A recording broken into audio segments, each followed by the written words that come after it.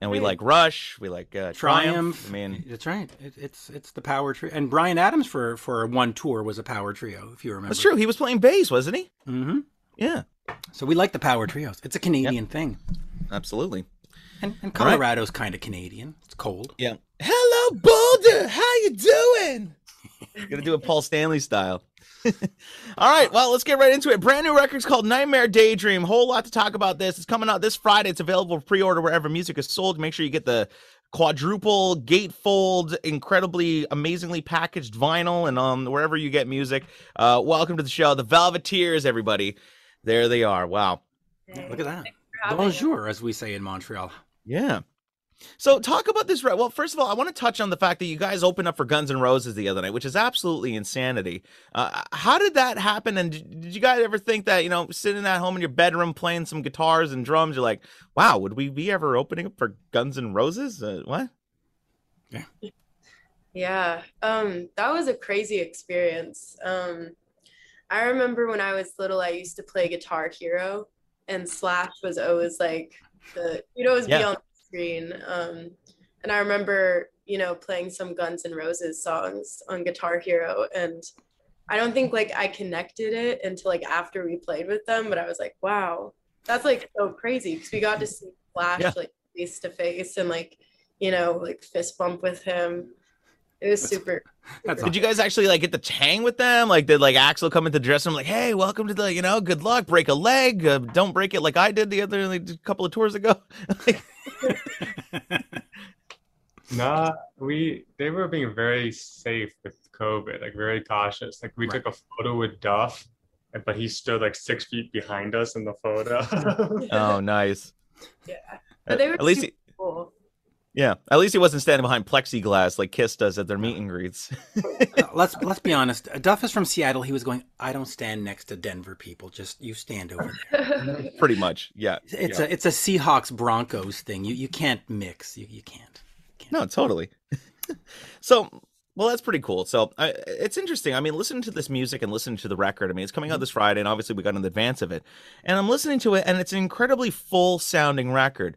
I mean, Dan obviously got some great performances out of you guys. And I mean, how are you performing this stuff live? Are you like, is it just all you just stepping on pedals and hitting octaves and trying to like fill up the spectrum of sound, or how you plan on pulling this off live?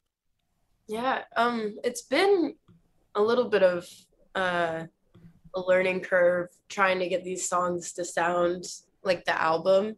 And I think we've done a pretty good job so far. Johnny plays keyboard, and he also plays drums and guitar and like every instrument.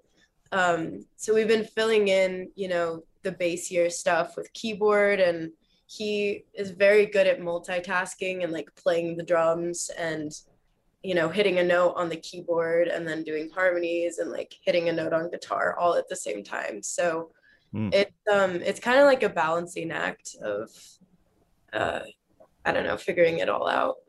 Right. Because I mean, listening to the record of it, like I said, there's so much stuff going on. It's just really cool. I mean, I'm hearing there's baritone guitar in there. I mean, I'm hearing there's like some programming samples happen. Like I don't know if they're like drum machines, if you're actually programming them. Like, were you guys sitting there with like a Lindrum and like going old school with it, or? I mean, I have like an old drum machine from the 80s. So we'd record like the main live take of the track, and then on parts where we wanted a little bit of a drum machine in there or something, we would just sync it up with the BPM and then add that in there. Yeah. Because, I mean, it sounds incredibly live, the album. I mean, It sounds like live performances. It sounds like sitting behind the drum kit, hitting the snare. It's dead. The guitars sound wide and big. I was listening to one of the songs. I think it was, which song was it? I think it was like Beauty Queens. And I was like, oh, this would sound really good in an Applebee's commercial or something, Hey, why not? Let's make some money. But it's got that kind of sound, Talk about the sound of the record a little bit, because you listen to certain bands like Greta Van Fleet, they sound very 70s. You listen to the Struts, they're very glammy, and they're not afraid to have a little bit of a cannonball snare drum sound. you guys approached it a little bit more 70s-ish, a little bit more organic, but more dry, not much processing going on. Talk about the direction of the album. What was in your mind, and what did Dan bring to the table? I think when we first started talking about making an album, one thing we really wanted is to not sound like a certain decade.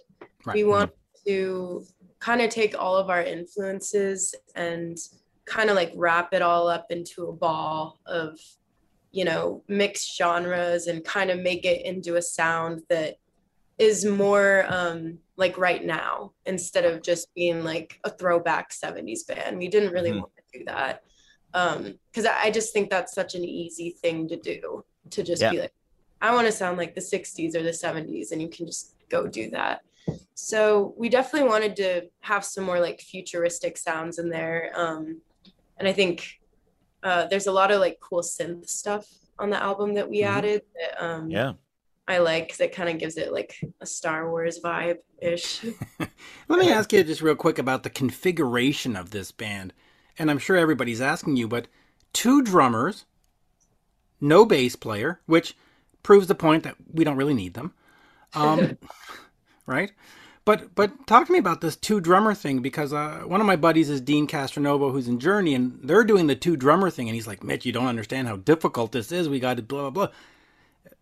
Do you play sort of in sync? Are the 2 drummers doing 2 different things at the same time to give more sound? Explain the 2 drummer thing. The 2 drummer thing, sometimes it's used to emphasize like if it's like kind of a simplistic drum beat, like on Choking, 2 drummers can really just give it more of a playing the same thing. Right. And then it'll kind of go in a different direction where one person's still playing that same thing, but the other drummer is playing something a little bit different. So it's not something that you could just do with one drummer, but I think it's a balance between those things. Right. And it's not like having like a percussion player in the band. It's more like, if somebody's keeping the groove going, somebody could be playing, like some extra hi-hats or extra groove, some maybe some like cowbell or something on the other kid, or playing a tom, jungle beat while the other one's keeping the groove going, Or... Yeah, I think when you listen to the record, I think half of the songs were recorded with double drums, and then the other half, Bonnie was doing another instrument. But on the songs that are with double drums, I don't think it instantly, you hear it, you don't instantly like think that there's 2 drums. Right. It's because we are really doubling down, like Johnny was saying, like on just making a simple drum beat as thick and as heavy as possible. So it just sounds like a really big drum, like kit. But we're like playing multiple drums at the same time, which just create this really cool sonic, like punch you in the face kind of sound. Yeah, and like, did you cut it live off the floor like at the same time? Yeah. Okay, so you guys were really locked in then. Yeah. So let me just quickly ask you then about the formation of the band. When you get into a room and you go, hey, he's a drummer and he's a drummer, or they're drummers. Do you look around and say, let's try to find a bass player, let's try to find a keyboard player, let's try? Or did you just sort of right away know, okay, we're just going to make this work because it's different? I think we're like, we want to make this work, because I think with the 3 of us, just being the 3 of us, it kind of creates restrictions that help us be more creative. And one of the reasons we wanted to have double drummers is because we started out as a 2-piece. Right. And I had this idea in my head that was like, man, I really want to get like a loophole on the 2-piece band. Like, how can we do this while still kind of keeping it a 2-piece, but adding in another element?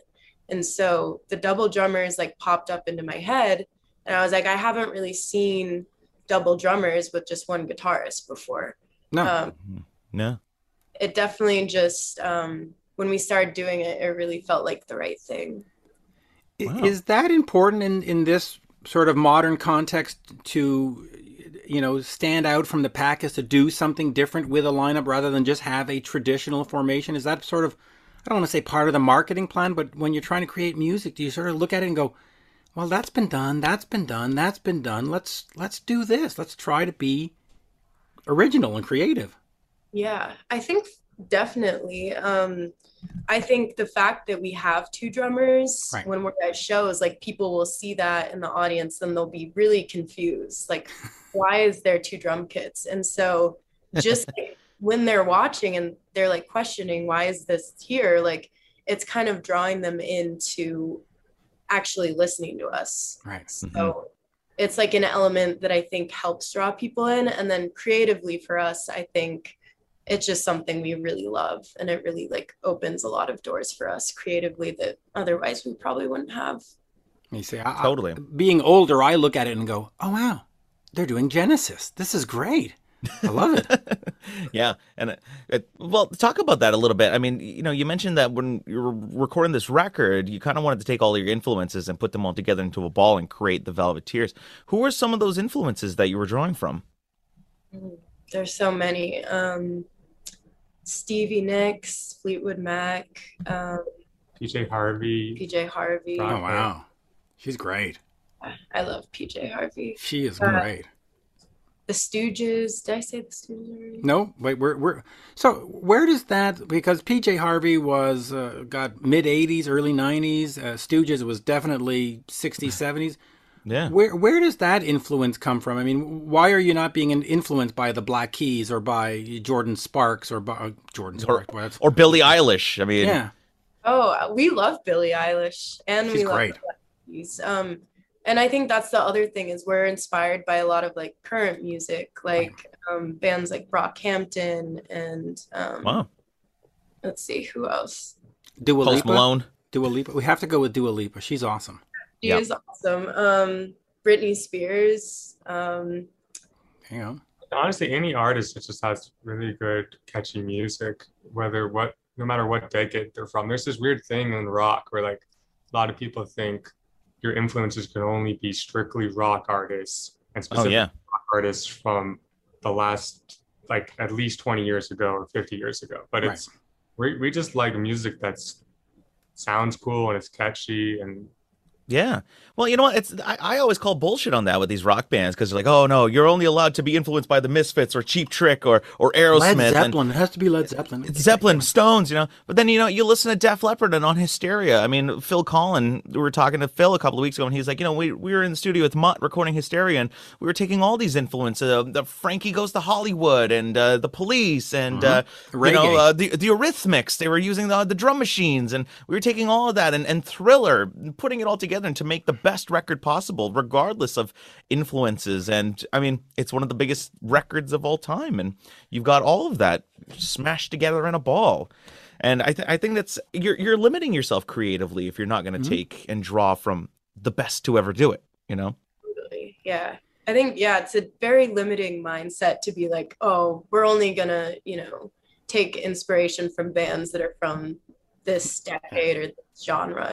There's just so many possibilities and different doors to open of amazing styles of music. And yeah. So how do you all link up with Dan from Black Keys to produce this project? I mean, he's kind of an out there producer in a way. Yeah. hey, that was out of like all the scenarios in our heads when we imagined recording our first album, we never like imagined Dan producing it. So it was really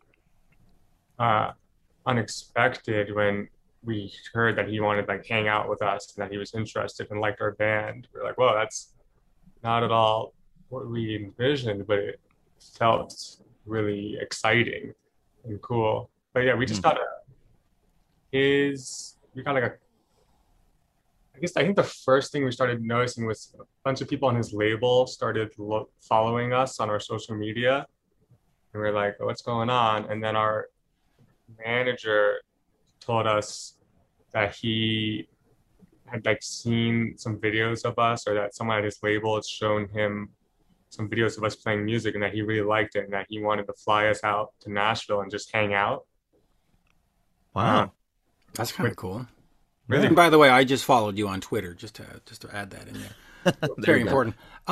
Then moving forward, once we get to a second and a third album, do you want to expand that sound and go into a pop genre or do a Billie Eilish kind of thing or do something else? Or do you want to be more like AC/DC where you create your sound and that's the one you're going to keep pushing for the next few years? I think it's hard to say. I think we'll go wherever the music is going to take us. Okay. And I think the beautiful thing about making a record is you don't really know what type of record you have until you're done making it. And I think there's so many possibilities and different directions we could go in. So, but definitely no limits then. Yeah, no limits. Yeah. So if you're inspired to do a pop dance record, that's what it's going to be. Yeah, if it feels Perfect. like the right thing. Yeah. That's Perfect. great. And I love the fact that Baby is credited as playing gong on the record. So we definitely need more of that. We're gone. We're gonna have a song of just gone. It's gonna be a meditative experience for the next record. Hey, That'd be a great interlude to like a 12-minute instrumental track or something. listen, we had the decade of cowbell. Now we're going into the decade of gong. It's perfectly gong. understandable. Hey, Solo. if Neil Peart can have a gong, or Tommy Lee, Alex Van Halen had the biggest gong on the '86 tour. I mean, come on. yeah. So there It you was go. like it was a 42-inch Paiste Superphonic mega gong. That's Nice. amazing. Hopefully someday we can afford our own gong that we can bring to our shows. But Yeah. Well, if you drop the other drum kit, that's more budget from all the mics you don't have to bring with you anymore, and you can rent the gong. You can run a drum machine back there. in one drum. They're like, yeah, not happening. We need the two kits. So how does the song come together for you then? Do you sit down with the instrumentation and say, okay, and then you get into the lyrics and stuff later, or do you start the lyrics first? Is there a process? Do you have a secret formula, or do you just sort of go, hit record and let's see what happens? It's always a little different. I had like 2 years, like the last 2 years, I would sit down every single day and force myself to just write songs. And some days I would write songs I would love, and other days I would write songs that I just absolutely hated. Many of which ended up on the album. Yeah. But it usually starts like I'll come up with a demo, and if I end up liking it, I'll show it to Baby and Johnny, and then we'll kind of just go from there and turn it into something we really love. Yeah. But are you sitting there, with your guitar and you like just fooling around, coming up with riffs, or is a melody coming to you? Like, what's the process? I kind of like to believe that there's like an either, and the songs kind of just like come to me. Right. And I feel like in order to get to the place where you can be connected to that, you sort of have to like force yourself to do it every day. So I'll sit down and I'll just grab my guitar and I'll just start playing something. And if something comes to me, then I'll take it and I'll run with it, and I'll just write a song, even if it's not something I like. And other times it's like I'm just playing guitar and a really cool riff comes, and like Dark Horse, like I had that riff and that vocal line and the melody for like, I think I had it for like 3 years, and I just never really did anything with it. And then one day I was just sitting down and I was like, oh, what was that riff I had? And I played it and I was like, this needs to be on the record. And then from there we just built the song, and yeah. Let me ask you this, and I ask this for a lot of the new bands. What's sort of the game plan moving forward? What's sort of like the 5-year plan? Do you say to yourself, well, we got to be able to get on club tours and arenas, or is this a lifetime commitment? It doesn't matter how successful or unsuccessful, you're just going to be musicians for the rest of your lives? Or do you say, you know what, if we're not rocking it by 2027, it's off to the Walmart and let's get a cashier's job and let's get to it? I think it's definitely a lifetime commitment. Okay. Regardless of success, you're just going to keep at it. I think each awesome. and every one of us are just very much in love with music and making art, and I don't know, I don't really see a future where we wouldn't be doing that. Yeah. And the band has been a band for like 7 years, Right. And almost all of those 7 years we have had, compared to the attention we've been getting the last couple of months, we've had none of that for those 7 years, but we were just as dedicated as we are now. And it's amazing how one Guns N' Roses opening slot has changed everything. Yeah. It's definitely helped. It certainly helped. So the game plan is just to keep going at it. What's the next step then? We've got a lot of tours coming up, some that aren't announced yet, and we're on tour right now. We're home for like 2 days. These are our days off. But we're on the road with a band called Des Rocks right now, and we're going all around the country. So yeah, we're doing that, and then hopefully once we get back, we'll just be able to write again and do all the creative stuff that we love. And so, where did this love of music come from? I mean, for me, it's fairly simple. I grew up in a small town with no buses, no nothing, just raccoons and skunks, and I had nothing to do but listen to music. That was it. That was my entertainment. I had no other choice. There was no TV. There was nothing. Where did yours come from? Your love of music. I feel like mine just came from my family. My family just loved music so much, so it just kind of just naturally absorbed that. Mm-hmm. Yeah, mine was definitely an escape for me. My family also loved music, but I just loved the feeling of putting on an album and like going in my closet and turning off all the lights and just closing my eyes, just like listening to it and like absorbing the music. Just Right, so what album are you listening to when you're sitting in that closet? What were the top 3 or 4 where you just, I mean, I grew up and it was like, Kiss Dynasty and Aerosmith, Night in the Ruts, and I mean, those were the ones. Which one got you into the closet? Got me into the closet. Well, you know what I mean. I'm trying to think of the first one, but maybe don't say Nirvana. Just don't say no. Nirvana. Please. Thanks by T-Rex was like the first one that closed my eyes, and drum to, and then also just listen to over and over. Wow, good stuff. What about you, Demi? What was that one record that made you say, I want to be a musician? There was a local band called Rose Hill Drive, and I remember when I first listened to them, it was just extremely magical, and it made me want to pick up the guitar and start a rock band. So definitely Americana by Rose Hill Drive. And mine was Come On Over by Shania Twain. So we're all over the place in this. That's awesome. That's awesome. Well, listen, Nightmare Daydream is available wherever music is sold this upcoming Friday. Make sure you go pick it up. And the Velveteers are just absolutely incredible. I mean, this record, once it gets out there, people are just going to fall in love with this. And honestly, it's a fantastic collection of music. I mean, from Choking to Beauty Queens, Devil's Radio. I like the entire D side of the record, I'll be honest with you. There's so many great songs on this. Are you guys going to be doing some music videos, or maybe some live videos and stuff? Or what's the social media plan? Oh yeah, we're gonna do all that. We have lots of music videos planned that we're gonna be making while we're on tour and also when we come back. So can look forward to those. Awesome. Well, there you go. Great stuff with the Velveteers. It was so great to chat with all you, and man, best of luck with this record. Hopefully we'll get to see you up here in the Great White North at some point on some big tour. We'll all hang. Yeah, totally. Thank you guys so much. It was great talking to you both. Absolutely. Thank you so much. And as we say in Montreal, merci beaucoup. Thank you. All right, Awesome. bye. Thanks, guys. Done. Cheers. Hey, before we go, could you cut a quick ID just to say, hey, you're watching the Jeremy White Show?